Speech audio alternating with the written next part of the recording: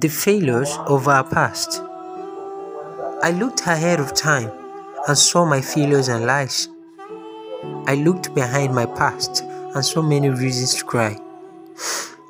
Life is a seed to grow and sow on this platter of either gold or coal.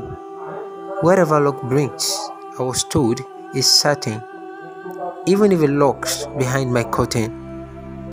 I realized there was a seed to sow and life was the soil to grow. I saw the reality of life in strife after being haunted as I strived. I kept my hopes up high in stance and watched my take on chance. I swore an oath to never say die, even if it meant sacrificing my entire life.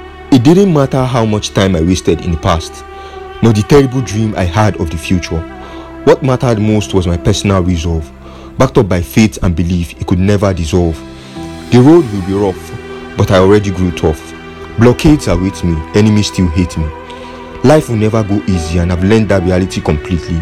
So no matter the surprise, my only focus is victory. Love me or hate me, even try to underrate me or try to underestimate me. But certainly, it's a certainty that failure isn't part of my destiny. The past was only a step to see a future filled with opportunities.